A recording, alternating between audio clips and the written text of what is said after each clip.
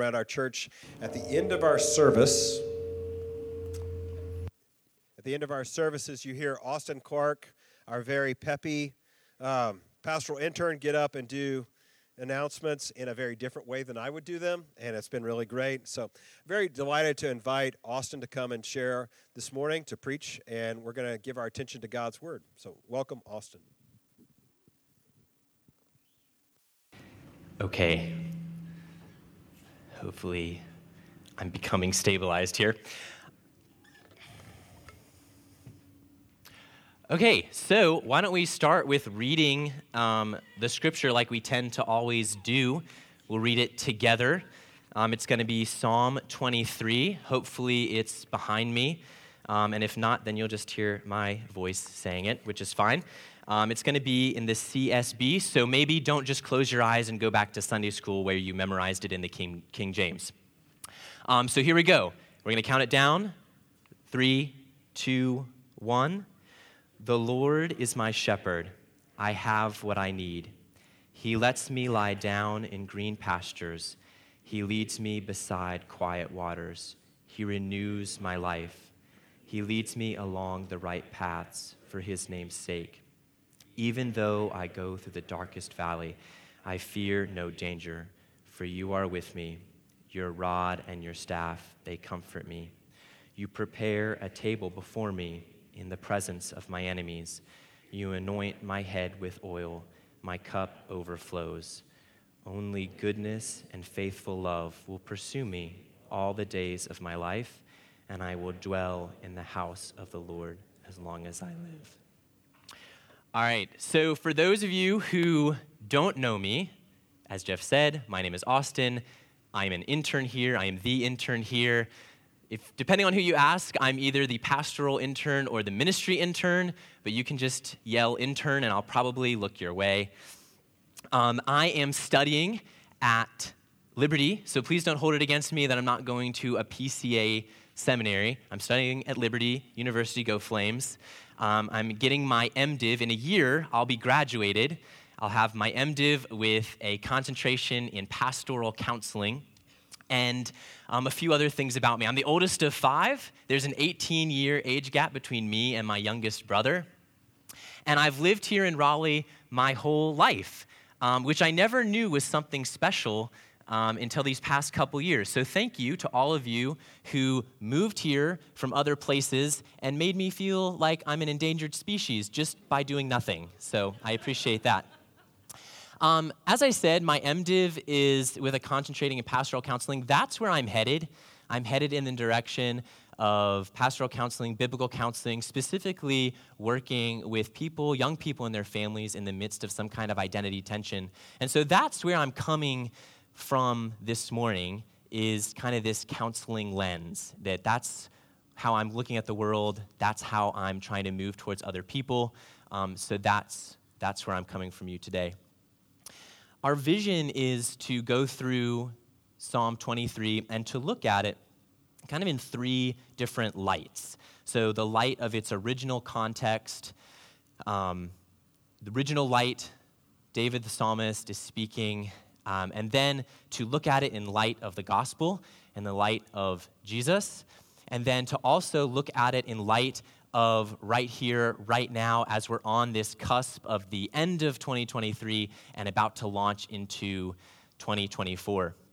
And when I was first asked or offered, given the privilege of being here and preaching and offered this passage, and I started reading it over and over again, and same as you might have done if it was you, I began whispering these words over and over and over again to myself: shepherd, pastures, valley, comfort, goodness. And I realized I was speaking them into times of like all different situations. As I prepared for a second date, as I faced temptation at the gym, as I tried to hold my calm, as I worked with my youngest brother who is on the autism spectrum, and as I was fighting nerves to come and preach here. I'm speaking these words. And I realized like how badly I needed to be just like grabbed and pulled into the world of David and how much I needed to be brought into the pastures and brought beside the quiet waters and brought through the valley and to the feast. And my hope is this morning that we're able to do that together again right here, that we're able to come into this world that David has painted for us, where the presence of God, the presence of Jesus is in every single thing, and we're able to breathe deeply of our Savior. So I'm going to pray, and we'll get underway. Father God, thank you. Thank you for your word. Thank you for bringing every single one of these folks here today. Father, I ask that you would speak through me. Father, I am an empty cistern, but I ask that you would fill me and use me. Father, I ask that you would open the hearts and the minds and the ears and the eyes of my brothers and sisters here, that we would all be able to bask in your glory and breathe deeply of your presence. Amen. The Lord is my shepherd. I have what I need. He lets me lie down in green pastures. He leads me beside quiet waters. He renews my life. He leads me along the right paths for his name's sake. What we see here is a picture of God's presence in apparent peace and abundance. Green pastures, quiet waters. What the original audience would have been keyed into at the very beginning is whose presence? The Lord is my shepherd, the Lord. If you have your Bibles and you're looking at it, Lord is capitalized, which is code for Yahweh. And so what David is doing, what the psalmist is doing, is reminding his original audience that this is not just a God, this is not just one in the pantheon of their neighbors. They were surrounded by those who had lots of different gods. This is not just a God is my shepherd. This is the God. This is the God of Abraham, of Isaac, of Jacob, of Moses. This is the God who's been pursuing them for generation after generation, who led them through the sea, out of slavery, into the wilderness, and his presence has continued to go with them. So when David, who is also a shepherd king, right? He is king, he's shepherding his people, but when he's saying, the Lord is my shepherd, he's reminding them that the presence of God is a familiar one. It's been with him, and that God, is the true shepherd, the ultimate shepherd. That even though he's been given people to shepherd and he is king, that God is the king and the shepherd.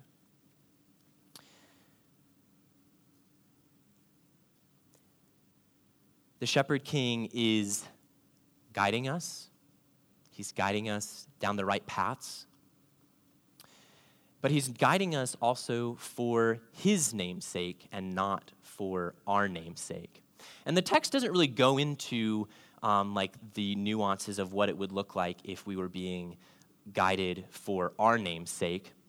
But I'm sure you could imagine with me if the shepherd was working off our whims and wills, if the sheep got to call the shots as far as where they were going, what they were doing, whatever was nice and smelled pretty in a moment. But that's not what David is saying. The shepherd king is guiding for his name's sake. The shepherd knows what is best, and the shepherd is guiding on the right paths. As we move to looking at this in light of Christ, pretty low-hanging fruit, right? Jesus saw himself as the shepherd to sheeple, in desperate need of life and life to the full, John 10. But as I was reading this, and I was seeing the commentaries talking about how Jesus is the shepherd, the ultimate shepherd, I realized also that's not something we can take for granted, right? This Psalm 23 was not written to us. It was written to covenant Jews. And so if not for Christ and Christ alone, we would be irresponsibly appropriating this text. But because of Christ, our souls and our life, right now, by the means of grace, we can be renewed.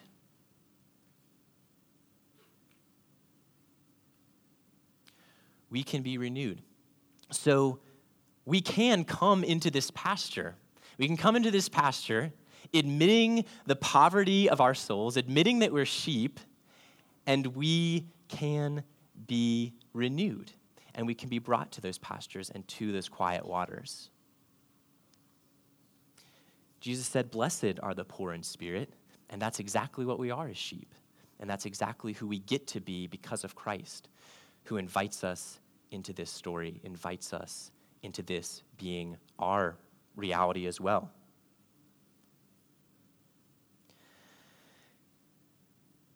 So, where was your shepherd king in peace and provision this past year? I want to invite us into a time of reflection.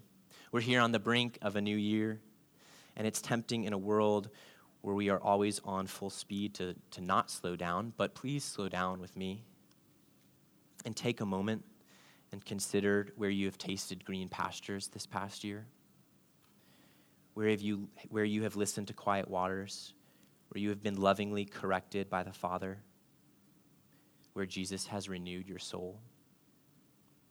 Was it in a relationship, a passage of Scripture, a song, a beautiful landscape, a meal, a sick day that turned into a worship day?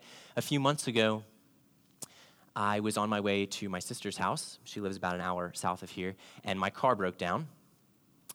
It was the alternator. Did not know that really at the time, though I did open the hood and I looked into the abyss and I scratched my chin. I was like, yeah, something is wrong here. But I don't know much about cars, so I closed the hood again and called AAA. And as I got their recorded message telling me that it was going to be 2 hours, which turned into 4 hours, I got back in my car on the side of the highway and thought, all the things I could be doing right now. I'm in school, I'm a full-time student, I've got chapters to read, I've got papers to write, there's people I could be meeting with, so I get out my phone and I'm looking for a podcast to listen to so my time is not wasted. And it dawns on me, I guess from the Holy Spirit perhaps, that, wow, this is pretty unique actually. For the first time in, I can't even remember except being asleep, I'm being forced to stay in one place quietly. And so I turned off my phone, and for the next hour, 2 hours, I just sat in my car and prayed and sang. I yelled a little bit because my car's broken. But that was a green pasture for me. Being forced to sit in one place, not be distracted, and just breathe in the presence of God. That I can be exactly where He wants me to be.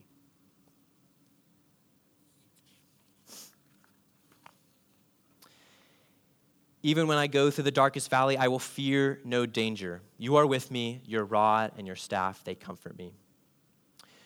We see here a picture of God's presence in tragedy and darkness. David was well familiar with tragedy. In fact, a lot of his life that we see in the Bible was spent in this limbo, right? He's anointed king. Well, even before that, he's like the kind of cast-off little brother. Then he's anointed king, but then he's in limbo. He's the anointed king. He's God's chosen, but he is running for his life, and he's facing danger, and he's fighting battles because he's yet to be throned. And so, not only that, but we see David suffers loss and death within his own family. His own son tries to take the throne from him at one time. He's well-versed in tragedy and darkness and uncertainty. And this is God's anointed. This is God's anointed. This is the man after God's own heart, and he is not exempt from the dark valley. He is not exempt from suffering and tragedy. But he's not afraid. He's not afraid. His fear has been cast out, but why? Well, it's the presence of the shepherd in the valley. It's a personal presence. I don't know if you noticed this, but the pronouns shifted, right? We've gone from the Lord is my shepherd, I have everything I need, he, to even when I go through the valley, you are with me. I think David might be offering us a little sneak worship lesson of when we're in the dark valley, when there's nowhere to see, when we're having trouble coming to the place of worship and seeing and sensing the presence of God, we might have to start talking about God and then start talking to God. Start talking about who he is and what he's done, and then who he is to us and what he's done for us and what he's doing. The comfort of the shepherd's presence, the shepherd king's presence, is also in the rod and the staff, right? That's directly referenced here. The rod and the staff, they comfort me. And these are instruments of defense and guidance. The rod is to beat off wild animals and wild people. The staff is to gently guide back onto the path. We see here a picture of Jesus' presence at the cost of his life. In tragedy and uncertainty, the cup of death and judgment, the rod of wrath fell upon Christ so that it would spare us. As I was reading this, what hit me kind of like with freight train energy was this this difference. Reading this in light of Christ, in reading this in light of the gospel, that all we have is a shadow of death, where Jesus walked in death itself. The worst that this world can offer and can throw at us is a shadow of death, not even death itself. Because of Christ, death is a lie. It's the next baptism into the next life, the fulfilled life. I hope we can rejoice in that even though we're in the darkest valley, that we can rejoice that it's a shadow.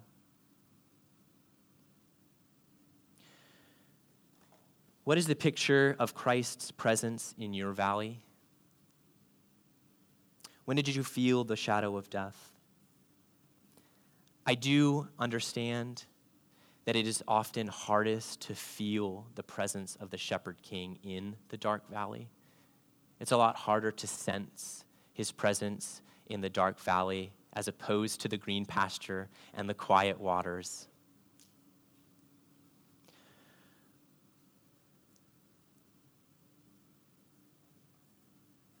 What's of particular encouragement to me, and I hope to you as well, is that in the New Testament, in 1 John 1, Jesus is offering himself as not only the presence in the darkest valley, but also the light in the valley.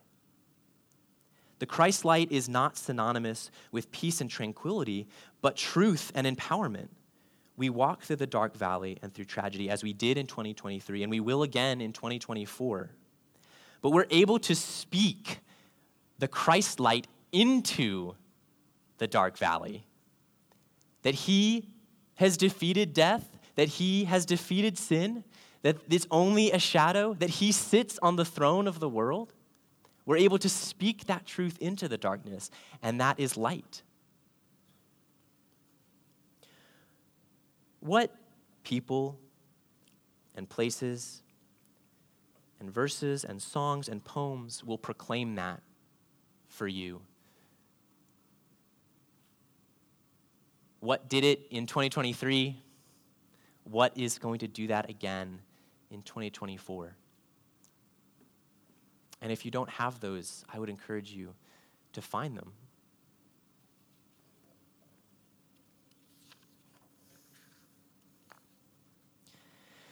You prepare a table before me in the presence of my enemies. You anoint my head with oil. My cup overflows. We see here a picture of God's presence in the threat of attack. What kind of attack? Unclear. The text isn't super clear. But again, knowing David's life, we can imagine what he's talking about. We ask again, what kind of presence? Still personal. He's still using the personal pronouns. This is still extremely intimate. Notice, though, that the metaphor has shifted from shepherd king to host king. The language, though, continues with this personal imagery. We're being drawn into this world where God is welcoming us to sit at his table. He's spreading out food before us. He's handing us his cup. He is anointing our head with oil. Not only that, but we're coming in out from the enemies with frazzled hair and probably stinky, and he's anointing us with oil. He's making us presentable and beautiful to sit with him at his table. We do nothing, we show up. As we turn to Christ, we see here a picture of Jesus offering himself as the feast in the face of defeated enemies. In the New Testament, Jesus instructs his disciples and us by extension to take part in a different kind of feast, him. We receive overflowing grace at the cross, and we receive kingship. We're invited into his family. So through Christ, not only are we invited to come and sit at his table as a guest, but we're actually made part of the family. This anointing is anointing us also into royalty. Again, this picture of where we're sitting and what we're being invited into is also a picture of the identity transformation that Christ offers us.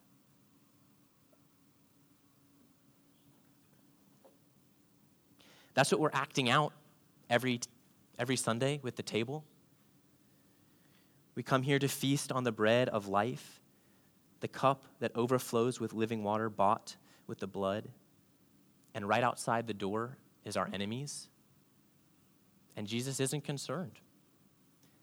Jesus is ready to just throw a party right in the middle of enemy territory because their days are numbered and ours are just beginning. He's not concerned. Where is Christ's presence in the face of attack, both last year and anticipated attacks this upcoming year? Looking back at 2023, where did you experience Christ's feast in the presence of your enemies?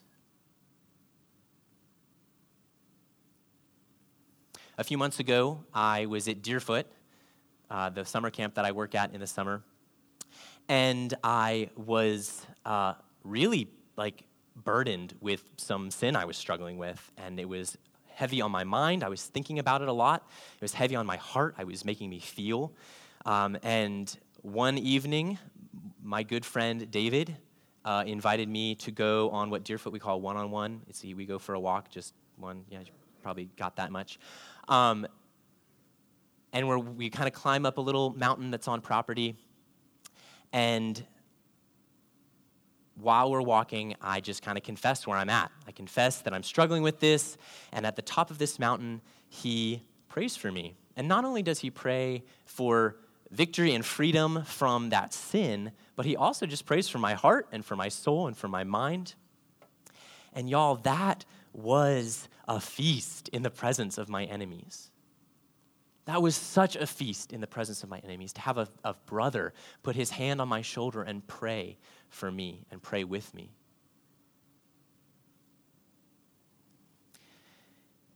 In the year to come, how will you taste the banquet? Drink deeply of the living water flowing from the cross. Smell the oil that anoints your head, and all in the presence of your enemies.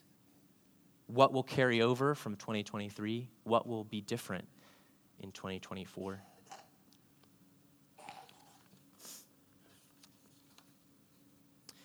Only goodness and faithful love will pursue me all the days of my life, and I will dwell in the house of the Lord as long as I live.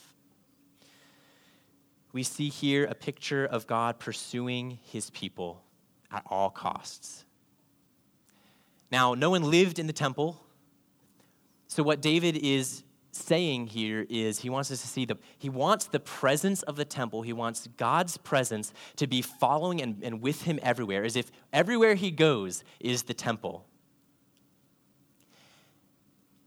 And what I think, this is like really the crescendo of where David, without knowing it, is screaming at the Christ to come. Because that's exactly what we get with Jesus. We see in Christ's pursuit of his people that he stepped out of heaven and into flesh to walk among us and then to the cross. As I said in the first section, y'all, if not for Jesus, we would be appropriating this text. But because of Jesus, we get to grab it and hold on to it. We get to hold on to the presence of the Lord, pursuing us and being with us. God's goodness and faithful love pursued man right out of heaven into flesh and blood to stand beside him on earth. It sent God to the cross, and it now pursues each of us in our hearts through the helper, the Holy Spirit, John 15. Not only that, but the Holy Spirit's pursuing presence also lets us now run after other people with God's pursuing presence. We get to offer that to others. As Christ has pursued us, now we get to go pursue others.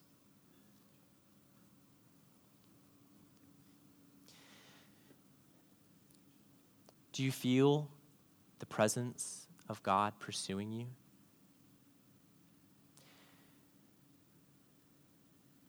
Do you feel God's goodness and his love pursuing you, or does it feel like you were forgotten?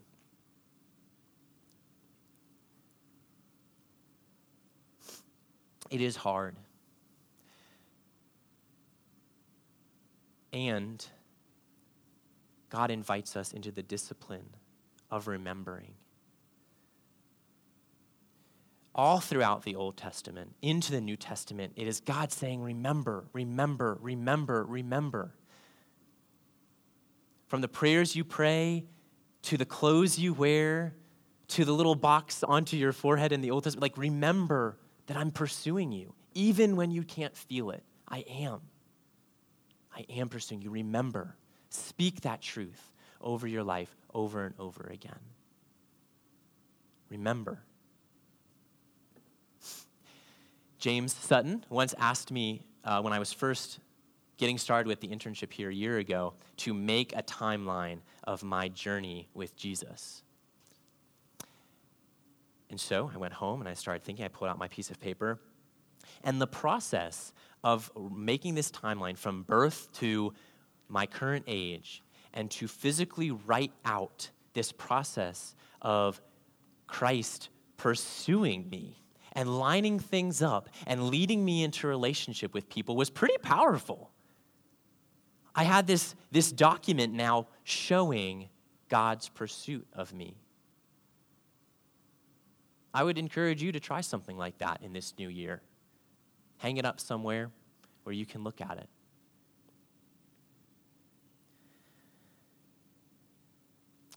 Do you long to be in the presence of God like David did? Are you hungering for these new experiences of God's presence? Are you looking for it in the pasture, in the tragedy, in the attack? Is it pursuing you? Do you know it? Do you really know it? I would encourage you to join with me in taking these words and whispering them. Whispering them as you go about your chores, as you go out of this place and into your gatherings tonight, or you stay home. as you spend time with your loved ones, as you're also frustrating and trying to hold on to your calm,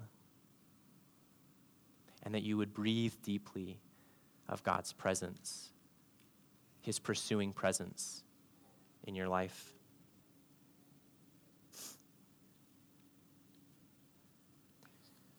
All right, I'll pray for us. Father God, thank you. Thank you for pursuing us. Thank you for pursuing us when we feel it and when we don't. Father, in the light and in the pasture and in the darkness and when the enemies are around us. Lord, let us speak these words. Let us live in this world, but then let us also move towards other with these words as well, inviting them into your pastures and into your plenty and into the valley and into the table. In the name of Jesus, amen.